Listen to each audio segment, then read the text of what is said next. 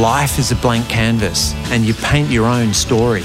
I'm Lee Rogers and welcome to The Blank Canvas. I'm going to be chatting with the trailblazers, artists, thought leaders, athletes, the entrepreneurs and creators, incredible individuals who inspire us to live large. You may have heard of the best-selling book, Penguin Bloom, or the movie based on the book starring Naomi Watts. Well, my guest this week is Sam Bloom, the woman whose story is told in the book and the film. This is no ordinary tale, and Sam is no ordinary woman. For those not familiar with Sam's story, here it is in a nutshell. A shy but sporty tomboy became a nurse and lived to travel to far-flung and adventurous places. She fell in love with a like-minded free spirit, Cam Bloom, a professional photographer. They raised 3 boys and built a life on Sydney's northern beaches.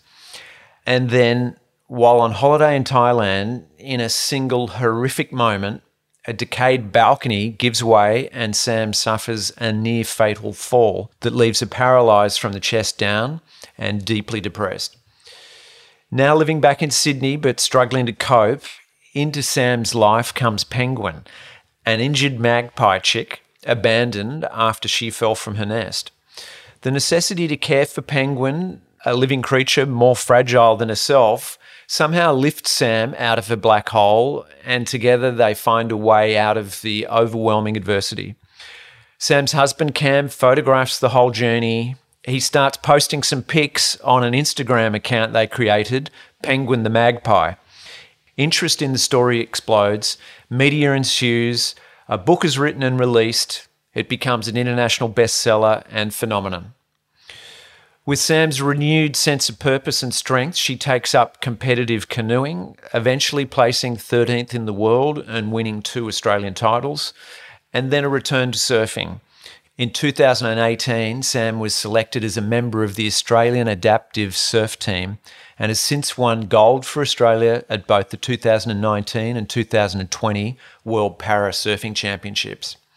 Meanwhile, a producer, Emma Cooper, reads the book, brings on board her mate, Emmy-winning producer Bruna Papandreou. Academy Award nominee Naomi Watts is on board next. And here we are now. The movie's a big hit. It's heading towards 8, maybe 10 million at the Aussie box office, and it's also available in select territories for streaming on Netflix. It's a wonderful and deeply moving film. I found myself pondering life, death, and everything in between.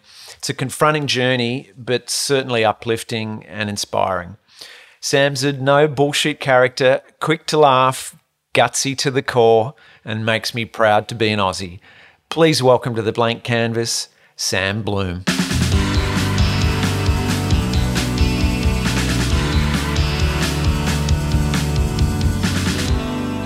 Good morning. Good morning.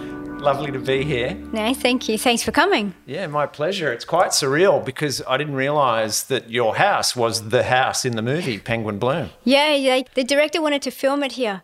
I think actually he loved the light and I don't know, maybe he wanted it to be authentic. I'd say for sure. And it did contribute to making it authentic. And I think it was just like lucky for him that it's a brilliant house, pretty high ceilings, like you said, gorgeous light. Looking for locations and finding the right location for a movie is often a really difficult thing to do. So he must have just thought he'd won the lottery when he came here and went, oh, wow. Yeah, I think so. I mean, they did change it a lot though. They actually came in and removed everything and then they put like wooden ceilings in and curtains up and painted it a bit darker, I guess just to set the mood. Oh, it's perfect. So. And I love the roof where the boys could go up there and all of that. I mean, it just worked really well, didn't it? Yep. There was a sort of few parallels that made it quite personal for me watching the movie. I grew up on the northern beaches. Oh, did you? Collaroy when I was really little. Oh, cool. I'm one of 3 boys. We were a surf-mad family. Dad surfed and we all surfed. So I've surfed kind of up and down the northern beaches through my youth. Mum was a nurse. No way. Yep. Mum and Dad were flight crew for Qantas in the early days, so they travelled all over the world. Oh, wow. They in fact met on the tarmac of Karachi in Pakistan. No way, that's super cool. Yeah, so there's all that travel, so it was kind of like it felt really familiar it to me, the whole location. Oh, that's awesome. Yeah. Wow. And I've got to say, the movie was absolutely beautiful. Thank you. When I first heard about it, because I knew quite a few of the people involved, Yeah. I was like, okay, it could be one of those cheesy Hallmark kind of movies that's a tearjerker and, you know, sort of TV movies. Yeah. Once I heard who was directing it, I know of Glendon and I know his work.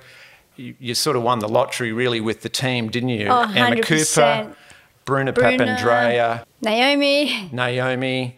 Yeah, and so they delivered just a subtle cinematic experience that was so authentic and so beautiful, wasn't it? Told your story in a very real, heartbreaking but ultimately uplifting way. Yeah, I agree. We were so lucky with like the cast and crew. Like everyone was so lovely. It was like a big family. Everyone got on and we totally trusted them. And I'm sort of stoked because I remember when they first optioned the book and I remember saying like all I want the film to be real and honest and not Hollywood it. Which they did. And they I'm so thankful that they did keep it real, like you said. Yeah, they totally did. Another kind of thing that made it a bit trippy for me is Naomi and I used to live together. No way. We were in our late teens. Oh, how funny. Boyfriend, girlfriend. So I was kind of like, you know, it's sort of in a weird way, we've slept together. Oh my God. That is kind of weird. That's kind of weird, isn't it? So, and maybe too weird, sorry about that. We've only just started and look where we've gone. Yeah, isn't she fabulous? Yes, What she is amazing. Yeah. lovely person, just so real, so unaffected as a sort of Hollywood, you know, big Hollywood star. Yeah, She's so down to earth and real, isn't she? Yeah, thank God. I mean, I remember the first time we met and I just had this instant connection. I thought, geez, I really like you. Like, yeah, like you said, she's so down to earth. She's just like a normal chick. Yeah. You know? And she's not like the whole movie star, you know, oh my gosh, I'm amazing. Like, you know, not like a princess. No. She's extraordinary. And I have, so much respect for her. She's amazing. Yeah. And she has a big heart. She's very compassionate. Yeah. Yeah, totally. And did you meet her early on in the piece? She was already on board before you met her, or how did that all come about? Yeah, we would have been emailing before we actually met. Right. And then Naomi came in November, maybe 2017. Yeah, just for an event. And then we met then. And then obviously we met when she came here. Yeah, but, great. you know, we were in contact and she wanted me to send her videos of like, sounds strange, but like me transferring. Like, you know, for example, from the bed to the wheelchair, just so she could sort of, I guess, understand like what's involved. And so, she was amazing. Yeah, that makes sense. And tell me, I'll kind of come back to it in a bit more detail later, but the beginning was did Bruna find the book or did Emma find the book, who was another producer for the audience? Emma. Okay. Yeah, it was Emma who ended up giving the book to Naomi because they're like really good friends. Yeah. And I think Naomi being a mum, it really resonated with her. Yeah. Yeah, and I think she decided kind of then and there that, let's make this into a film. Yeah, wow, that's wonderful. Yeah, Emma's another big-hearted person, isn't she? She was is. at our wedding. Really? Kate and my wedding. Oh, my God. Emma, she handled the publicity and the media when Kate, my wife, and I got married. Oh, that's so funny. Yeah. Mate, Emma has been a legend. Honestly, she's worked her butt off. Yeah. Like, she actually blows me away how hard she works. And, we kind of couldn't have done it without Em. No, she is a total legend. Well, in fact, she's been listening to my podcast and sent me an email saying, hey, would you like to do a podcast with Sam? And I was like, yeah, I'd love to. Yeah, thanks, Em. Yeah. Yeah, she's awesome. Wow, isn't that amazing? So with the whole process of the film, it must have been, you know, pretty surreal. Yeah. I know you mentioned it was like a family, which is great. Not every experience of film crews in your house is a good one. Mm-hmm. There's a lot of people, isn't there? And it can be pretty trying at times. How did that process go? Did the family move out for the time? And how did you deal with that? Yeah, no, they did. They moved us out and put us up in a big fancy pants house, which was kind of nice. Nice. I would come on set a lot, and like when they started filming, she'd be like, "What are you doing?" And I'm like, "Nothing." And so she's like, "Can you please come on set?" So I spent a lot of time on set, which was fantastic. I mean, I've never seen a film being made before. It's amazing. Yeah. Now, you know, if Naomi did have to do a scene where she was transferring or getting dressed, she'd want me there just to watch, just to make sure it looked authentic. And You know, I'd be like, no, you got to slow it down, or, you know, try and switch your abs off. Yeah, kind of just, you know, look a bit floppy or whatever. So, yeah, I was really grateful for her to, like, kind of include me, which I thought was really lovely of her. Yeah. And it's funny because Andy, who played Cam, didn't want Cam on set at all. Right. Not when he was acting, which I totally get. Yeah. If I was playing someone, I personally wouldn't want them watching me because it would be, like, so nerve-wracking. But, yeah, Naomi didn't mind at all. Yeah, I agree. So it was really cool. Wow, that's amazing. Yeah. You know, it's another trippy thing for me. Sorry, there's a few of them. I'm waiting for it. There's a few of them. I made a movie which is semi-autobiographical. I Yeah. directed it, and I play the lead character in the movie. It's called What is it? Dust Off the Wings, and it was made in the late 90s, Yeah. set in Bondi, like in that sort of surf Bondi scene. Yeah. And Kate is the lead female in Oh, it. no way. She plays the bridesmaid, and I play the guy getting married. Yeah. But I remember, you know, it got released in cinemas all over the country, and we went to Cannes with it, and, you know, Oh, it sold wow. all over the world. But I remember it being incredibly uncomfortable and surreal watching the movie, sitting there watching the film. When I was making the film, it wasn't uncomfortable because I had a really specific purpose Yeah. to tell that story, and I was Yeah. doing all that. But being the audience member, sitting there with other audiences, was incredibly difficult. You mean watching yourself? Watching myself. Oh, yeah, that would be so awkward. Yeah. So how was that experience for you going and watching the finished film? Yeah, it was very surreal. It's just weird thinking, wow, Naomi's playing me because I'm just me. Like, you know, just nothing special, we're just a normal family. So, yeah, it was extremely surreal. Were you able to enjoy it, or I guess yeah. there was pride? Yeah, of course. I loved it. And I thought Naomi was extraordinary. Yeah. Like, to me, she just, like, completely, just her expressions and stuff. Like, she sort of showed how frustrated I was and how sad and angry and, you know, and the guilt. It just came across in her expressions. Yeah. You know, because I'm, like, a pretty shy person and I don't go around screaming and carrying on like a crazy one. Like, you know, Naomi didn't talk much and it was just the look. Even Cam and my sister goes, oh, my God, she nailed the look. Yeah. I was like, yep. Yeah, it's pretty. She really did. Yeah. How's that moment where the penguin flies off? There at the end, the reaction on Naomi there was incredible. No, I know. There's a few scenes in it which I do find pretty confronting. The one that always gets me is when the kids were sick, because that really happened, and that's so I felt so awful. Because it was one night when Ollie was sick, our youngest, and he was calling out for Cam and not me. Yeah. You know, normally I'm being the mum. It was my job to, you know, jump up and help him. Yeah, and I do remember calling out to Cam, you know, Cam, like, you know, what's happening, you know, because I couldn't obviously get up and go and see. Yeah, and I just remember lying there crying. Just felt like the worst mum in the world. That'd be rough, isn't it? It was so rough, God. I felt so guilty. I can imagine as a nurse, it's just deeply ingrained in you to help others. Exactly, that's my job. It's your purpose in life, I'd probably have to say. It is. And so to be unable to do that, lose it must have been so rough. It was super heartbreaking. Yeah. And so I think in that scene in the film, Naomi nailed it. And I love the fact, like, she said, you know, what am I if I'm not a mum? Yeah. And she said, I hate this. Yeah. I was like, yes. Because I don't know, no one has ever really said that. I mean, I've said it heaps, like, you know, I hate being like this. Yeah. And and the fact that Naomi said that, I was pretty stoked. Wow, it was very powerful. Yeah. Something that became really clear to me watching the movie is what happened is, you know, the bird was injured and you had another problem, someone you had to care for, and it took your attention off you and onto the bird, and you kind of rehabilitated each other with having to take responsibility for each other. Yeah. I thought that was so beautifully told without saying it, just with the visual language and the visual storytelling, how you helped each other. And I think that's sort of one of the great lessons in the movie that's delivered in a subtle way that gives someone a bigger problem than their own problem, and it sort of forces the attention off yourself and onto another. Yeah. And I thought that was really beautiful. Yeah, it's true. Like 100%. Like, you know, because obviously when I did come home from hospital, I was kind of, kind of feeling sorry for myself in a weird way, you know. And all the focus was on me. And when we did find Penguin, I love that because, like you said, all the focus shifted from me to her, which it was fantastic. Yeah. And I had to put my energy into her. I had to think about her and not myself all the time because she was so vulnerable and needed my help.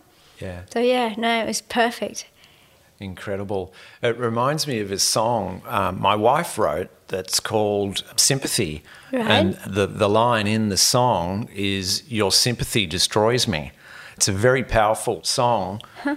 And that concept of you don't want people's pity, you don't want their sympathy. Just treat me like a person. I'm a person. Yeah, exactly. Yeah, my legs aren't working right now, but hey, Yep. me, the being, I'm still here. Yep. And that was another thing that was powerfully communicated in the film for me that made me think, okay, you just treat people as beings, as people, no matter colour, race, creed, whatever. Totally. No, that's true because, I did. Even my friend Mandy, who's my trainer, I remember we had like a fundraiser at our house to raise money it was for a local community. Like it's called Mums for Mums, and they helped us out. And we had a fundraiser here. And Mandy's like, oh my God, everyone just gives you that look like you're dying or like you're dead. I'm like, I know. And it's that look of pity. And I hate that. Yeah. And it's kind of, that's why, like Gay, my kayak coach, that's why I just loved her so much because she never gave me that pity look. She'd bag me out. She'd, she was awesome. She treated me like a normal person. And that's, I don't know, she's like Rachel House, who plays Gay in the film. Yeah. Man, they're so similar. What great casting. Oh, gosh, incredible. That was so cool. Was she similar to that person? Exactly. Wow. Yeah, well, Gay's a Kiwi as well. Okay. And she's like, she says it how it is. She's tough, but she's got a massive heart and she's funny and she's just a legend. So, Rachel was absolutely perfect. Wow. Really powerful scene. The one obviously asking you to tip over in the canoe. That was beautiful. Beautiful the way it was filmed. Yeah. And, that was intense. Yeah, actually my favourite scene, one of my favourite scenes of like when Gay and I, Rachel and Naomi were in the water and they were singing Creep. Yeah. I loved that scene. Yeah. It always makes me want to cry. Yeah. Because it's so powerful and you can just see the connection that we had, like this insane friendship. Man, Gay would do anything and she's just the most amazing person and you can kind of see that. Yeah, absolutely. In the film. Wow. The strength of, obviously, you're strong, but the strength of Cam and some of these people around you that helped you and your kids was like, wow. I know, right? It's amazing what human beings have within them when pushed. Yep. It's like, wow. I know. That's why everybody kind of drives me a bit nuts. Like everyone goes to me, oh my God, you're so inspirational. And I'm like, no, I'm not. Like Cam, the boys, and people like Gay are the inspirational ones because, they put it all on the line. They do everything for me and I wouldn't be here if it wasn't for them. So they're the inspiring ones. That's beautiful. Yeah, it's true. And I think the one thing I have learnt from this accident is that there are a lot of kind people in the world. Yeah. I really like that. I hadn't read your books before seeing the movie, but reading your books over the last week or two, I got that message loud and clear in there. Like really? And you actually say it, not in those exact words in there, that, there's a lot of kind people in the world and that if you turn off the media for a little while, we're on a media platform here, but this is a little alternative one. But if you put your attention on the good and the majority of the people, they're good people and they're doing the right thing and they're looking after their family, they're doing this. When you watch the nightly news, obviously, you hear about the extreme things, the murders, the this, the that, and it can have you thinking, oh my God, it's a dangerous place. I can't walk out my front door, and it's just not like that. You've travelled all over the world. I've travelled a lot as well and, almost every place you go, you meet these incredible Amazing people. I've worked a lot in Asia. Indonesia, Pakistan, Thailand, Dubai. Wow. I've worked and all over those regions. Yeah. And a lot of them are places where before you go, you look at the government website and it says, Yeah. don't travel there, Yeah. security alert and this and that. And you go there and you make these priceless friendships. Yeah. And these people that more often than not have far less than we do, and they're the most generous. Absolutely. That's what we've discovered. Like, when Cam and I first went traveling, like through the Middle East and Africa. And yeah, it is. It's the people with the least are the most hospitable and the most generous. They'll invite you into your house and feed you, and they're just beautiful. Yeah. And that's what I love about traveling. It's just meeting like these amazing people. Yeah. That's the best thing. Totally agree. Well, hopefully some Cam is bringing people over here to meet you. So hopefully you're still meeting some interesting people without having to go through the ordeal of flying right now. Yeah. It's not as much fun flying and travelling as it used to be. No, that's true. So, oh my God. Hey, something funny, talking to people, I loved the line from your mum. Listen to about saying to you, "Why don't you listen to one of those podcast thingies?" I know. And I'm like, Say, "Shut up, Mum." oh, that was classic. I know. And anyway, and here you are. You're probably doing lots of podcasts now because it's something that is being done in 2020, and probably doing a lot of Zoom interviews and things like that around the world, are you? Yeah, it's pretty cool. I mean, it's so bizarre.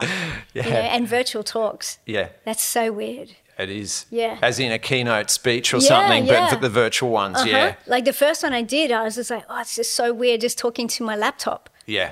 And you don't get the feedback. No, it's a bit from the disconcerting, people. isn't it? It And is. I don't like seeing my face on No, those me things. neither. I'm like, ah. No, I don't look Yeah. at myself. I Yeah. just kind of look at the dot or whatever it is.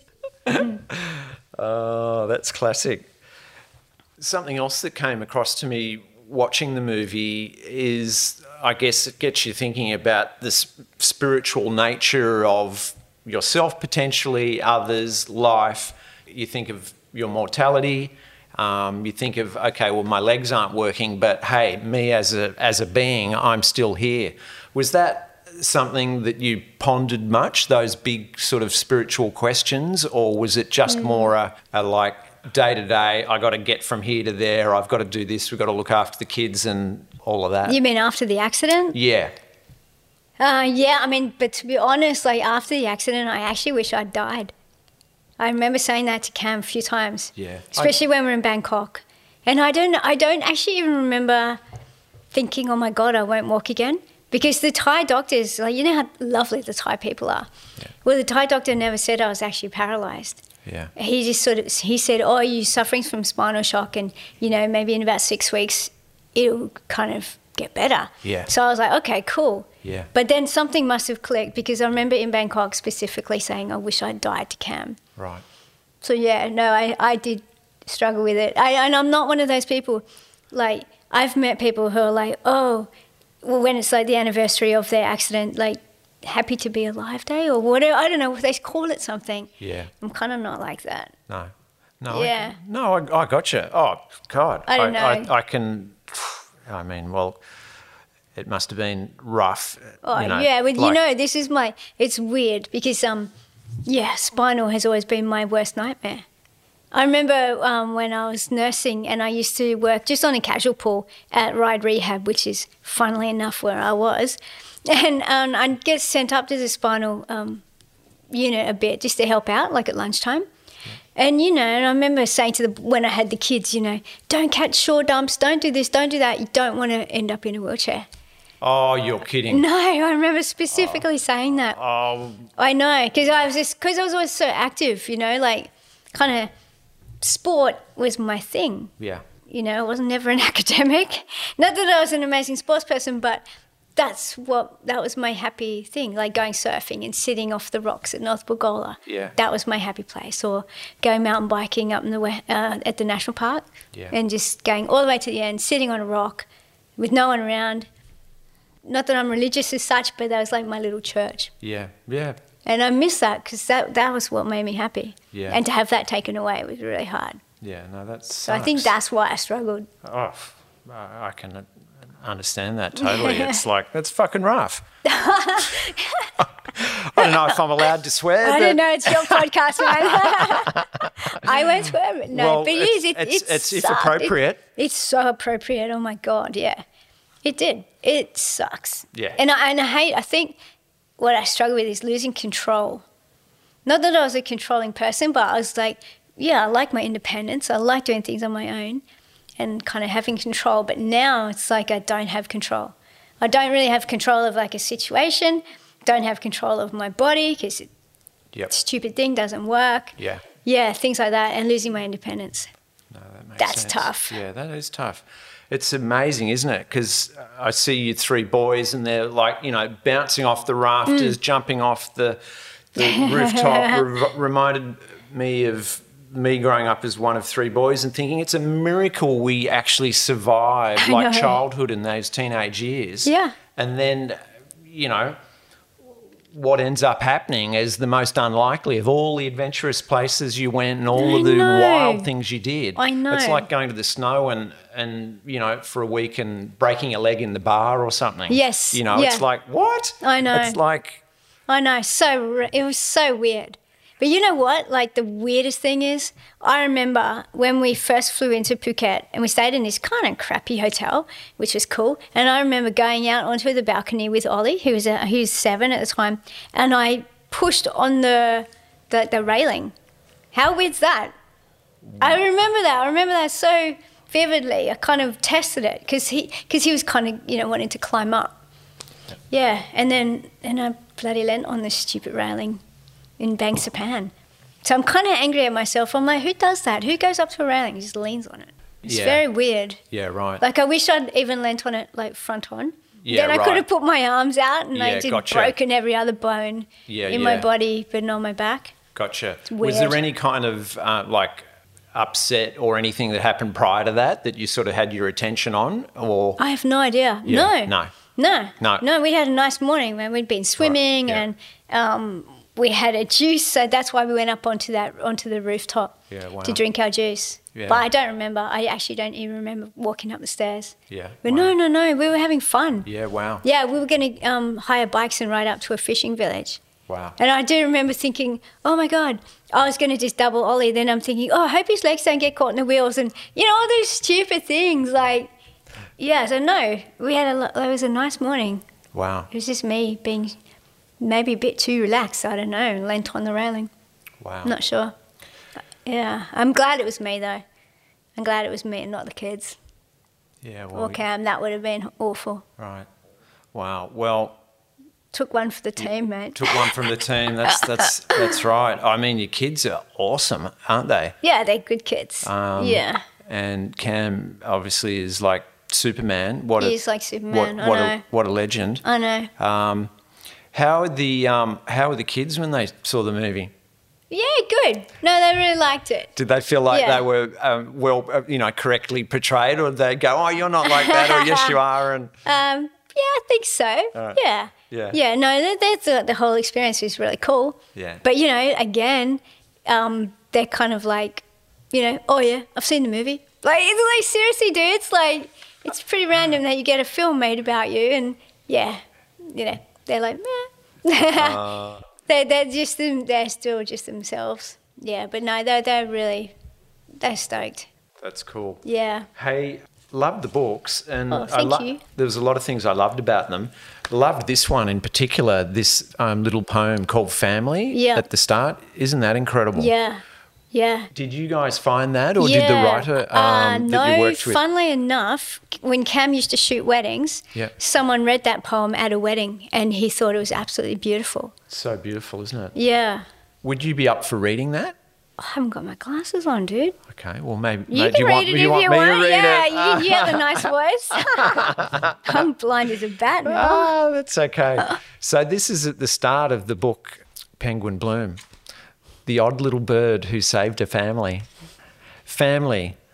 As people know, in Black Africa and Indigenous America, your family is your entire village, with all its inhabitants, living or dead. Your relatives aren't only human. Your family also speaks to you in the crackling of the fire, in the murmur of running water, in the breathing of the forest, in the voices of the wind, in the fury of thunder, in the rain that kisses you, and in the bird song that greets your footsteps. Eduardo Galeano. Wow. It's cool, hey? That is deep, and that is beautiful, and is perfect for this book and your story, isn't it? Yeah, definitely. Tell me a little bit about Penguin. And friendship you two struck up. Well, no, I found Penguin outside my mum's house about 3 months after I got home from hospital. And yeah, like I said, when I came home, I was in like a terrible headspace, I don't know. My whole world had kind of just, collapsed, I guess. And so, when we found her, she was so cute. And we actually thought if we left her there, she would have died. So, that's why we picked her up and brought her home. And don't know, she just brought like this beautiful energy into our house and happiness, which was sorely missing. It was almost like I had this dark cloud over me the whole time, and I kind of ended up like bringing people down with me, which is an awful thing to do. So when we bought Penguin, it was like having a little puppy, like this cute little puppy. Everyone was so excited, and she was so adorable, and we all wanted to look after her and cuddle her, and so she just changed the whole dynamic of the household. Wow. Yeah.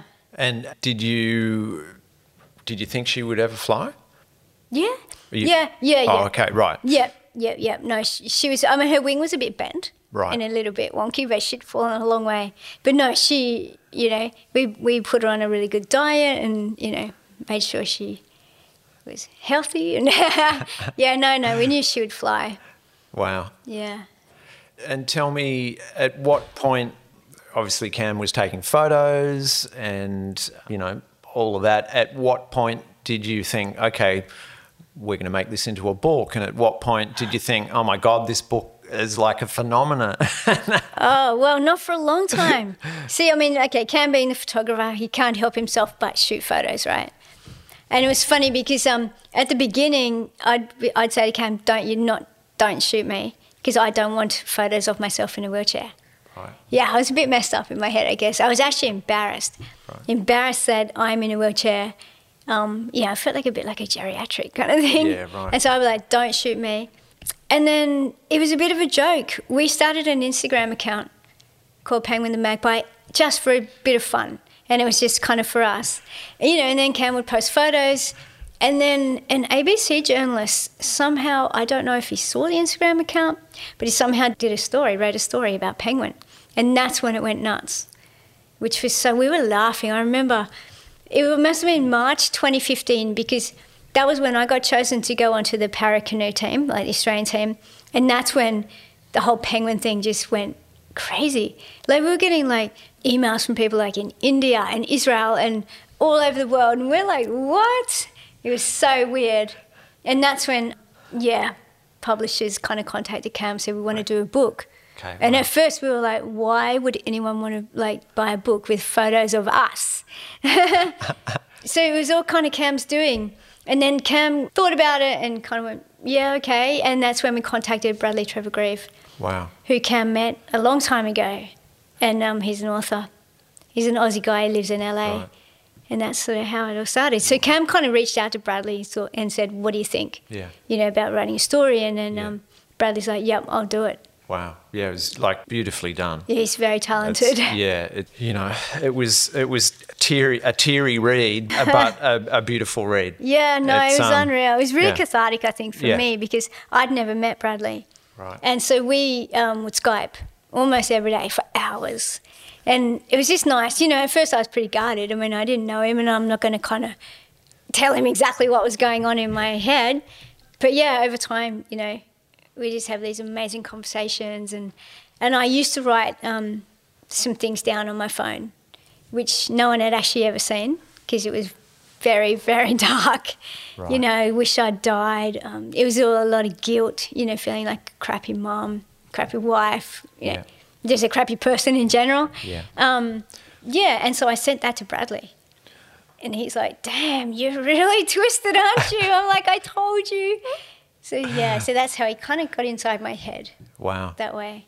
Wow. Yeah. Naomi also, I sent that to Naomi as well. Right. Yeah, just so she also knew kind of how I was feeling Yeah. at the time. Yeah, Wow. I remember saying to Naomi, kind of when they'd almost finished filming, I'm like, mate, you're going to be needing like therapy after this film. God, the poor thing, the amount of time she had to cry and, you know, we sort of just get into that character. It's an intense gig, isn't it? Mate, super intense. Yeah. Yeah. So that's kind of how it all started. Wow, gotcha. I just remembered another really powerful moment, and it was the end, the song, the Colin Hay song, Yeah, Waiting right. for My Real Life to Begin. Huh? That song is one of my favourite all-time songs. Really? I interviewed Colin on the podcast. Oh, no way. And I played 2 songs on the podcast. Yeah. And that was one of them. Oh, that's so weird. Yeah. And we talked a lot about it. And I said to him, I got to tell you, mate, every time I hear this song, I cry. Like the first time I heard it, I was like on a freeway or somewhere and the song came on and I was just started sobbing. Oh, wow. I had to pull over. And this is, I don't know, 6 months ago or something. Yeah. And he said, I can't tell you how many people say that to me. Wow. That they had to pull over, that they were listening to it in the car. Yeah. And so I thought that was an inspired choice and communicated in an aesthetic way. Yeah, it is. What It is you a must have beautiful felt song. at No, it times, is a beautiful you song know? because I feel a bit guilty, but I'd never heard it before. Right. Oh no, that's okay. It's Yeah. not like it hasn't been a hit per Yeah. se. I don't believe, but it's is. sort of building. It's well loved, but it's not like it was a radio hit or anything. Yeah, no, but you're right because when we first saw the film in LA, we had like a screening, like just like it was just like me, Cam, and Emma actually, and Bradley.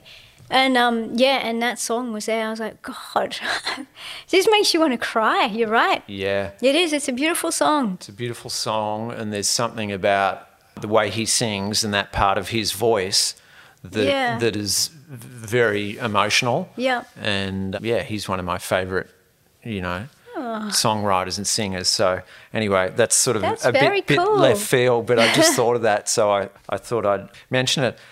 I know we're just sort of going all over the place here, but I don't mind. I just like No, I don't having a mind. chat, and I don't like sounding like I'm interviewing you. I just like it sounding like we're having a chat. Yeah. Another thing that was powerful, that there was a lot of Naomi and Emma, their friends in there. Yeah. Like the friends are their friends. Yeah. So it was just, it was just real. Yeah. It felt authentic, didn't it? Yep. No, I know. I mean, gosh, we're so lucky. Like Emma, Bruna, and Naomi. I mean, what a team. Yeah. The A-team. Yeah, man, 100%. Like, they're phenomenal. So, yeah, can't believe how fortunate we are. That's beautiful. The canoeing. The life Yeah. raft of the canoeing.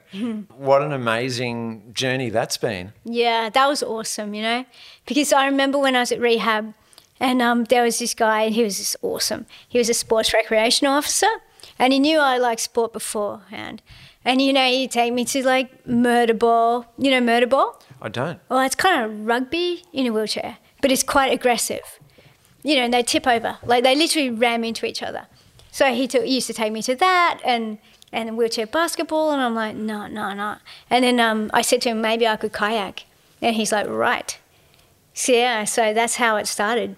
Wow. Because as far as I was concerned, like, I couldn't do anything that I used to do. Yeah. I couldn't surf, I couldn't play soccer, I couldn't mountain bike ride and all that. So kayaking was a winner. And the competitive aspect of it, how did that kind of come about? Did you just start getting faster and faster and they went, you know what, you could compete, and it sort of went from there? Yeah. I mean, gosh, at first I was like a total snail because I've got no balance because I've got no core. Right. So like paralysed kind of like from like your bra strap up, I guess. So I've just got my arms. Yep. So yeah, again, I was lucky to have Gay as my coach, and she'd always be like tinkering. She's always like trying to fix things and make it better and, glue my rudder so I didn't kind of go left and right like continuously. And so I was kind of paddling for about a year, just maybe once or twice a week. And then I went in a couple of races and sort of did okay. And that's when our training intensified to, 3 times a week and going to the gym a few times. And then I went to another race. That's when the head coach from the Australian Paracanoe team saw me, and that's when we got on the team. It was so random though, because we were out at Penrith at the Regatta Centre, And the next, I'm just with Gay. The next thing, like, the head coach comes down and she's like, okay, right, now in, like, I don't know, in a couple of weeks you're going to go to Queensland, you're going to go to the training camp, and then you're going to go to Italy. And Gay and I were like, what? Like, it was so out of the blue. But it was so exciting because it was, like, kind of the first time since my accident that I had a goal. Yeah. If you know what I mean. Like, before, they would be like, oh, how are you? And I'd be like, yeah, fine. Because I had nothing to say because I wasn't doing anything. Yeah, right. And then once I got on the team, I'm like, yeah, I'm going to Queensland, next week for the training, and then I'm going to Italy. And, yeah, so it was awesome. It was good for my head. Yeah, wow. Yeah. Did you, you would have met Curtis McGrath? Kurt? Yeah. Yeah. Yeah, yeah. Yeah, how did you know Kurt? I directed some ads with him. Did you? Yeah, for Swiss, actually with Oh, Dylan, yeah, of Dylan and a course. few Yeah, of those yeah, guys. yeah. I directed the Paralympic campaign for Swiss for the last Swiss Vitamins. the wellness because brand. I know he was sponsored by them. Yeah, for the last Olympics. Oh, that's so weird. Yeah. Isn't he just the best? Yeah, beautiful guy. My God. Yeah. He's yeah. amazing. He's a phenomenal athlete. Yeah, he is, isn't he? God, yeah. Yeah. No, that was a real treat. And Dylan. Yeah, I who met else? Dylan briefly. Yeah. Yeah. Yeah, he's a character, character, isn't he? Oh, my God. Yeah, he's like, rock star, stand-up comedian kind of He's a dude. classic. Yeah, he is. Yeah, it's great to see him doing so well. Yeah. Wow. Yeah. Oh, that's so funny. Yeah. Gosh, small world, huh? Totally. Yeah. And tell me about the spinal research. What's the name of the organisation again? Spinal Cure Australia. Spinal Cure Australia. Yeah. So you've been doing a bunch of work with them and help. Yeah. Oh, yes and no, Yeah, or no, just no, some we do. proceeds go from the book to them. Yeah, so 10% of the royalties of the books go to Spinal Cure Australia. Cool. And if it's in in Europe, like our book's out in Europe, and that goes for Wings for Life. Okay, gotcha. So it's the same thing. It's just to raise money for so they can put it into research. Yeah, to find a great. cure. Gotcha. Whenever that will happen. Well, it's sort of, a little while ago I would have thought, oh, yeah, well, that's a long way off. But then recently I read a book, and look, it's a work of fiction, but it was this book, and it's full of these short stories where they, it's set at different times in the future. One's like set, one chapter or story set 10 years in the future, then there's another one 50, and then there's another one sort of 100. Yeah. And the name of it's eluding me. It's like More Beautiful, Faster, Stronger, or something like that. Yeah. And the story is based on a piece of technology or something and how it's changed people's lives. Yeah. And many of them are to do with medical changes. Yeah, how right. certain advances in medicine will change society and life. Yeah. And it was brilliantly written, and it totally gave me an insight into the fact that these things will get solved.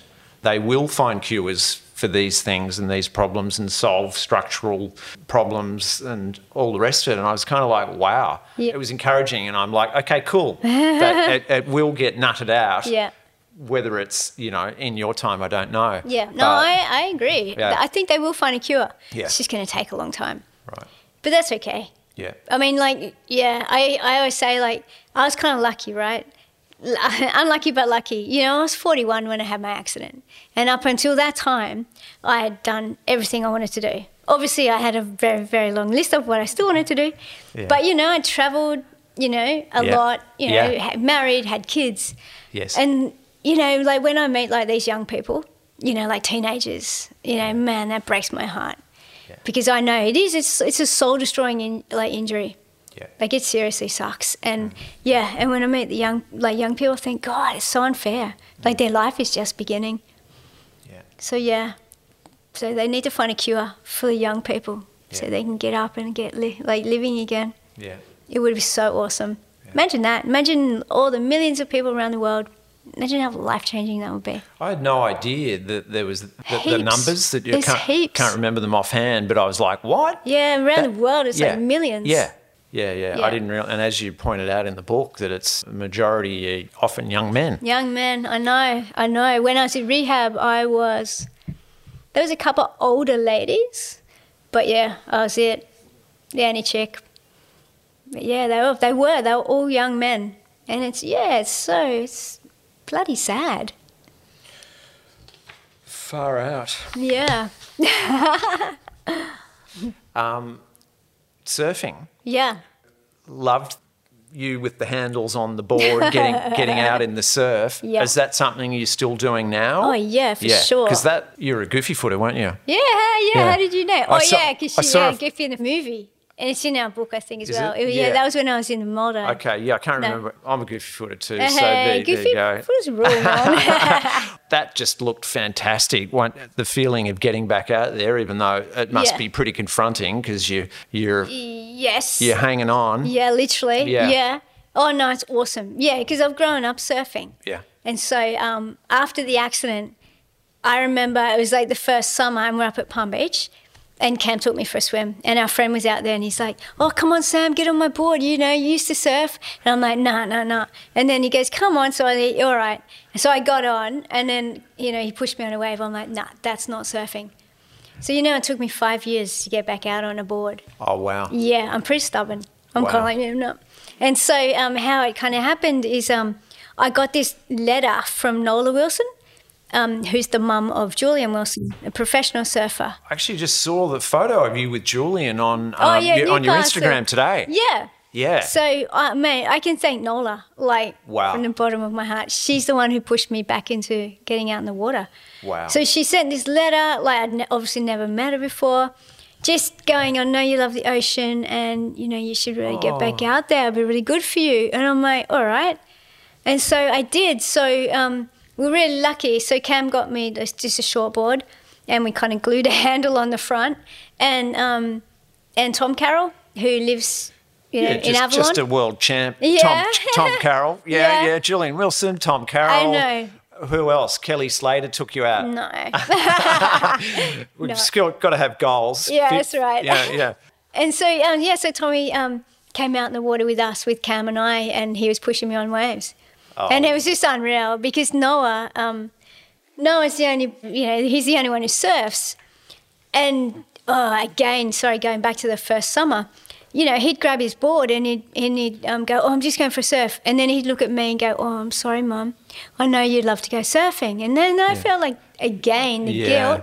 I'd be like, "Dude, just go catch a sick wave and that will make me happy." And so when I got back into it, we were surfing together. Oh. And it was just so much fun. That's awesome. So that's how it started. Wow. And and then when I was at 2018, I went in my first competition, the Adaptive Australian Titles, I think it was called. I don't know, it was adaptive surfing. Yeah. And it was so much fun. Oh, it's like you won, was it? I didn't win then. I got on the team then. Okay. So I was on the Australian Adaptive Surf team. Yep. And then in December that year, we went to America. And that's where I competed at the World Championships. And, I went against the boys and the girls, which was super cool. And you won there? I won with the girls. Yep. And I just came third. I almost got second. This little Brazilian kid beat me. I went, "Damn you." But, it was so much fun. So we got third in the Opens and, first in the women's. And wow. Yeah, it's the best, man. It's the best. It's the best event. It's the energy is incredible, because there's people from all around the world. And, obviously everyone has a story. Yeah. There's people missing limbs and obviously spinal and blind people. And, it's just the best. Everyone's so stoked and happy. And you feel normal. Yeah. I know that sounds weird. Yeah. But you actually just feel normal. And, I love it. I love it so much. And I love competing. I bet you do. Yeah, and I'm pretty competitive. Oh, God, that's fantastic. Yeah, and we were lucky. Last year, we just snuck in March. In San Diego, we competed again. So that was super cool. Wow, just before? Just before COVID. Well, COVID kind of hit. Yeah, right. So I think it was literally days. If it was days later, they would have canned it. Wow. So we just snuck in. So I won again. So 2-time world champion. I'm like, yay! Did you tell Julian that? Sorry, dude. Well, Nola was watching. She's just unreal. So she was so excited. It was funny because in 2018, I was competing in California and Jules was competing at Pipeline. So, she was kind of watching both of us. She's so lovely, She's like, "I'm so proud of both of you." And, she's almost like another mum. Wow. Again, that's the thing, man. Kind people. Yeah. There are so many kind people. Yeah. No, you're absolutely right. There was a quote out of the book I really liked. being optimistic is simply a choice made possible by being creative and proactive. That's one of your quotes, isn't it? Yeah. Be like from Cam and I. Yeah. Yeah. Yeah, I love that, and kind of resonated with me. I mean, at the end of the day, it is a choice, isn't it? Yeah. And I don't know, it's a good thing to be reminded that one. It's pretty hard to live with that all the time, isn't it? It's like a bitter pill to swallow at times. Yeah, definitely. But yeah, no, it's true. Yeah, it is a choice. I mean, like, you know, sure, I could have stayed home and hidden in my bubble, which in a way at the beginning I probably would have. But again, I'm lucky and I've had amazing support and people kind of pushing me, Yeah. you know, to get out there and, yeah, get creative and give it a go. Good on you. Yeah, give it a go. It's a bit of an Aussie spirit, isn't it? Like, just give it a go. That is one of our finest phrases, isn't it? Here's another one I really liked. But we are so much more than the sum of our fragile parts. We're all our journeys, hopes and dreams clad in mortal wrapping paper. Gosh. Wow. You don't have to say anything. It's pretty deep. Yeah, that's pretty deep. I'm just, you know, that stuck with me, that one. Yeah, the book's powerful. I recommend anyone out there listening. Penguin Bloom, The Odd Little Bird Who Saved a Family, and Sam Bloom, Heartache and Birdsong. They're both really beautiful. Thank you. You know, the best thing about the film and the books are the messages I've received off people. Right. Like, seriously, all around the world. Like, I was telling Glendon, like the director, I think it was last week or the week before, I'm like, mate, you have no idea how your film has helped people. Like, people, like, they'll write to me and just go, thank you. They're like, thank you because I don't feel so alone. Or, like, you know, if they're having, like, if they're struggling with whatever it may be, they're like, your film's kind of given me a bit of a kick up the bum to kind of appreciate little things and to live my life. I thought that's pretty cool. Oh, it's very cool. You know, it's nice to think that the film has helped people. Yeah, I think I probably have a different viewpoint on disability since watching the film. Yeah, right. As well. I was kind of like, okay, right. It sort of percolated for a few days after, and then as I was thinking about chatting with you, at first I was like, oh, I don't know, this could be really difficult. I don't want to sort of say something and offend her. I don't want to, it's like, I don't want to be blah, blah, blah. No. And then I was just like, hang on. She's a person. Exactly. And you can bag me out. You can say what you want. That's right. And I'm not going to be careful. Yes. That's kind of what I like that. Where I got to. Yeah. And I think others may have had that. Yeah. That thought as well. I hope so. Yeah, because you don't want everyone to just kind of tread lightly around you and, you know, and give you that pity look. Yeah, you want it to just be normal. And yeah, I mean, sure, at the beginning, some people, and that was just probably where I was at, did say some things where I'm kind of like, you serious? Like, yeah, one in particular. Should I say it? And it wasn't even mean. Oh, right, but it was just like, dude, I can't believe you said that to me. Yeah, right. Yeah, it was like, again, you don't have to put this in if you don't like, but it was my first summer. And, it's kind of a friend. Not anymore. And, you know, she rang me and she's like, do you need anything? And I'm like, no. She goes, do you want to come to the beach? I'm like, no, I'm cool. Like, I didn't want to be piggybacked down in front of everybody. Yeah, right. Yeah, it's cool with Cam, but no one else. You know, I'm like, no, thanks. I'm okay. And then she goes, oh, you know, so you sure you don't want anything? I'm like, no, I'm fine. And then she goes, oh, I guess all you need are legs at work. And I'm kind of like, dude, for real? Like, I've been out of hospital for like how long? And I can't believe you said that. So, yeah, I was just like, rough.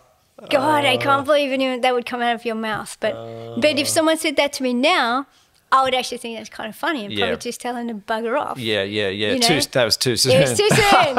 Yeah, so I guess you do have to be careful what you say to people. And I'm always pretty mindful, like if you do meet someone, because I bag the crap out of myself and I say inappropriate things, but I would never say that to someone else in a wheelchair. Well, that's probably a pretty good point to wrap up. Dude, yeah. Thank you for deciding to live. Thank you. I did it for the kids.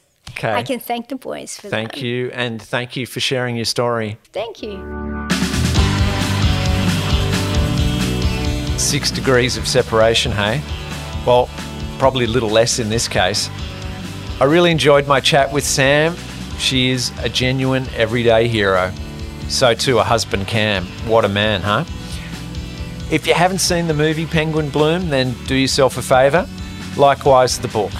And actually there's a sequel to the book which is out now, Sam Bloom, Heartache and Birdsong. This is where Sam tells her own story and it's once again combined with Cam's extraordinary photography. For details, head to Sam's website, sambloom.com.au, also penguinthemagpie.com and Cam's website, bloomphotography.com. And the links are in the show notes. If you're enjoying The Blank Canvas, don't be shy, tell your friends and share it on social media. Until next week, live large. The Blank Canvas is produced by Lee Rogers and me, Rin MacDonald, with audio support by Jason Murphy at Gas Inc. and music by Rodrigo Bustos. This has been a Milovich production.